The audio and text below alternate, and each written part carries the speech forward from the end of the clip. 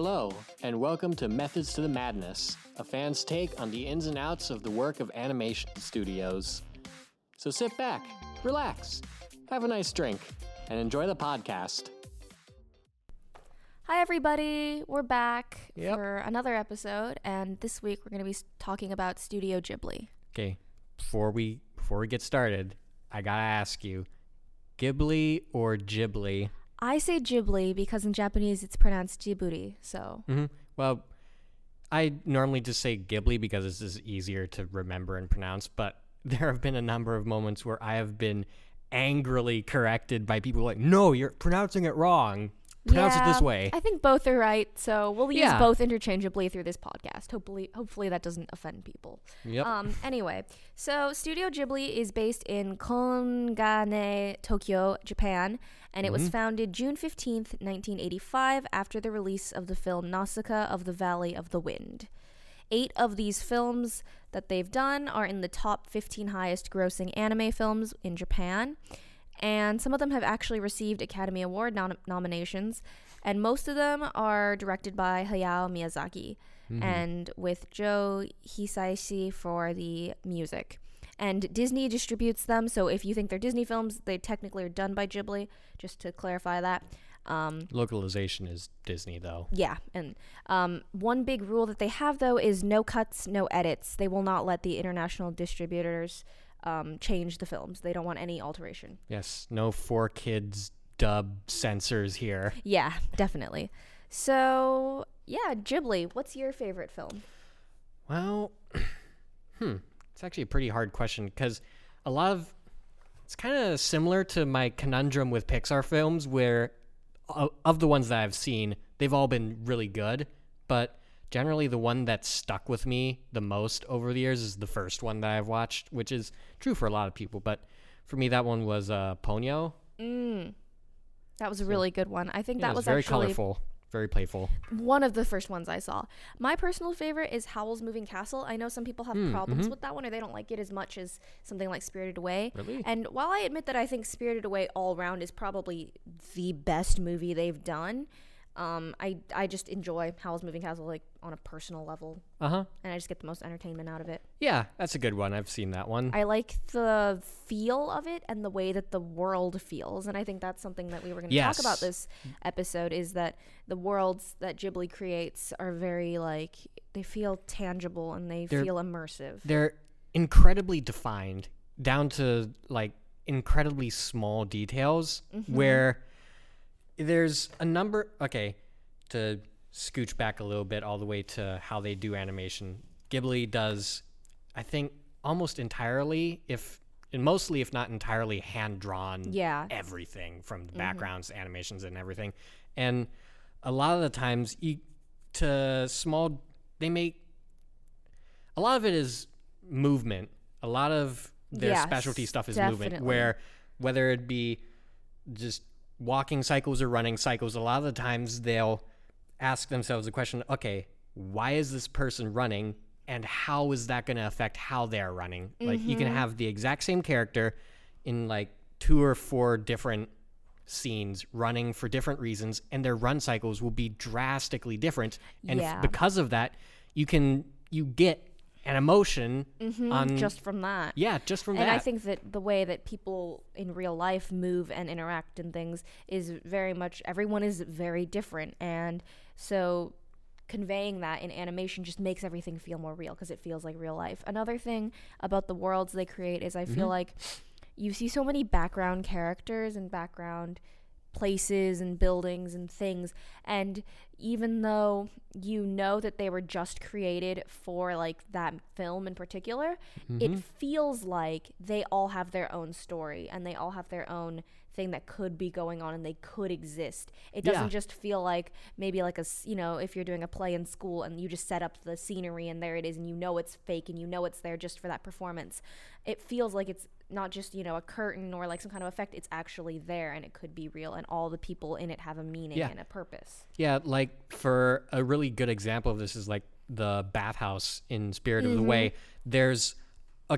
You have a bunch of different kinds of employees that you see in the background doing different kinds of jobs, and you see them in multiple different shots throughout different scenes, and you can identify specific characters. Okay, that's their job in this scene, so you're gonna see them later again in the background doing the same job there.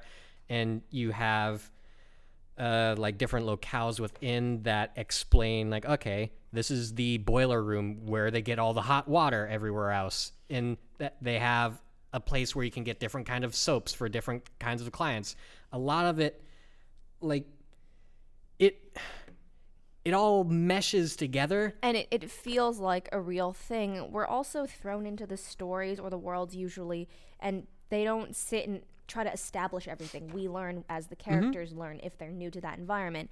And another thing that's really important is we're not told everything. I've seen people say that one of the things that ruins some franchises is that fans want to know every little detail. Like Star Wars is a good example Lord of of the Rings is another big one. And people want to know everything, and that's really cool. But Ghibli leaves a lot where they don't explain it. They won't tell you why that guy has 5 arms and that other person has 3 or whatever. Like it's just the way it is, and it feels real because there's not an explanation for it, and there's not lots of like extra backstory or explanation. This is why this is. It just is, and then people are like, "Oh, okay, so that's the way it is," and we accept it, and it feels real. Or probably like a better way to explain it is like they don't exposition dump you. Yeah, and like you can tell from the way, like you said, 5-armed person, whoever, whatever, how they interact with whatever they're doing and how they like take up space in the background tells you gives you the reasons why they are that way, rather than just that guy is a spider person from yada yada yada doing this here. Yeah, and there's a lot that like we could imagine or think up ourselves just seeing like background characters move and stuff. Yeah, which is nice because then again it feels more real to us because we're like, who knows, it could be anything, rather than being like,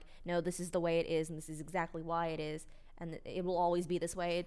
It just, real worlds, even in the real world, we don't know everything, and I think that's what makes it interesting. Yeah, I mean, like, if you can take in a whole scene from a movie or something, and then immediately afterwards, okay, I can think of like this other scenario that I made up on my own that's based on this thing in the background of this scene in the movie. That tells the fact that the audience is able to create their own like spin-off thing in their head based on what you've presented. That tells you that you're doing a good job in world building. I think another thing is that the Ghibli worlds all play by their own rules. The rules are very different than the rules of our world, and we may not understand all of them, but they're very consistent through and through, and that also helps things feel realistic. Sometimes I feel like, I can't think of a specific example off the top of my head, but there are films where there are certain rules that seem to have been established, but then some character or some circumstance comes along and everything we knew about that just changes, and or it's overturned, or they add some new thing. And I think that Ghibli's very good about being consistent. No, you can't just magically add new things, rules, new power, you know? And I think like, that also makes it feel realistic. And so a lot of the times people know the Studio Ghibli as being for their bigger, like more prominent films like Spirited Away or Howl's Moving Castle or Ponyo, Kiki's Delivery Service, the more fantastical stuff. But they actually have a surprisingly large roster of just like slice of life. Yeah, slice of life is a good way to put it, where it's like it's in a normal, like everyday setting, like modern, like Tokyo or normal it's just town an setting. Average Japanese neighborhood, and people are living their lives and doing maybe mundane things, but it still has meaning, and people still connect with it because it's real and it's raw and it's done well. Yeah, has a deep emotional core to to all their movies. Kind of in a similar aspect that Pixar does a lot of their stuff. Both of them, big commonality between them is that they all share like deep emotional cores to a lot of their themes. Humanity is a big theme that's a good within way. them. And human emotions and simple things in life are really important in Ghibli movies. Another thing that I notice is that there's the idea that people are constantly changing and multifaceted. And another thing going off of that is heroes and villains. None of the heroes and villains are entirely good or entirely bad. All of them have things that are great about them and things that are really horrible about them.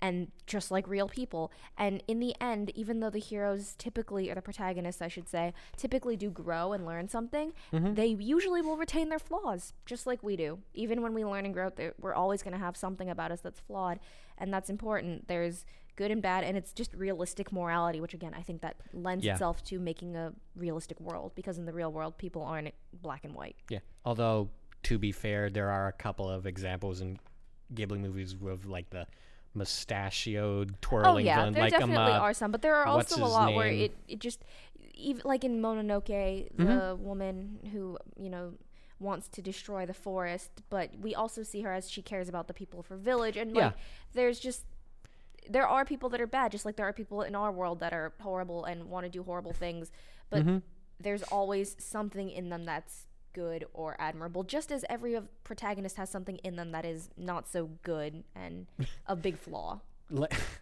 Sir, we keep trying to get away from Pixar, but somehow it just keeps coming back. That's another commonality with Pixar, with their villains especially too. But I think we were like touching on this not too terribly long ago on all the different female protagonists in yes, definitely. I think that was something that I just wanted to touch on. I think it's important for everyone to be able to feel like when they watch media that they're represented in some way, and I think that Ghibli does a really great job of representing women in their films. They have a wide range of women, ranging from very young to very old, and all of them are very good protagonists in their own way. There's so many of them, I don't even know where to start, but they feel real. I think they're good examples for people, and the stories they are given have depth and dimension, and I think that's just a really great thing, and I'd like to see more of that, especially with the children, like Chihiro or the girls in My Neighbor Totoro. They're very much real kids, and I think that's really good. Kids need real kids to look up to, because I feel like sometimes in animation the kids are too horrible or too perfect or or they're royalty and or they're the chosen one, and I think kids just need a normal kid to look up to. Kiki is an average girl. Chihiro is an average 10-year-old girl. She was actually based off someone that Hayao Miyazaki, it was one of his friend's daughters that he knew very well, and he wanted to make a movie for her because he said all the stuff she's seeing and all the things around her are like all these manga and anime where it's like these really like cool flashy protagonists or princesses or whatever, and he was like, I just want something that the average girl could relate to, the average kid, and I think that's such an important thing. And on my note about like all the different female protagonists in Ghibli, what I really appreciate the most about that is that, I mean, like, they're not trying to shove it down your throat about it either, where it's like a lot of the times with a lot of like modern television and stuff, we're like, man, we're going out of our way to have a female protagonist and stuff. That is a really good point. It's just natural. They're a girl, but there's not a big deal about it. They just happen to be female and they're the protagonist. I mean, like, so what? And I think that's the way it should be in film or anything. They're female or they're this, race or whatever, and they're this age, and that's just the way it is. They don't need to make it a big flashy thing. It's just natural. I do like that. Let's see.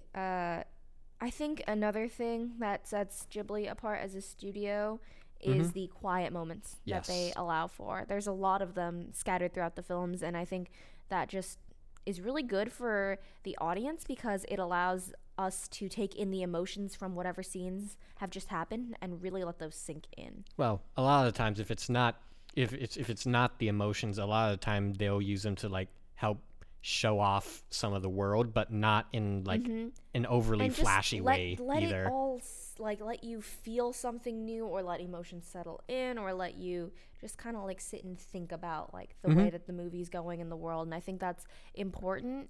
I think sometimes there's this desire to just make everything loud and everything fun and everything always moving. And sometimes life can be like that, but sometimes it is really nice just to sit back and relax and take time to like soak it in. Yeah. Like a nice warm bath. Like the one in Spirited Away.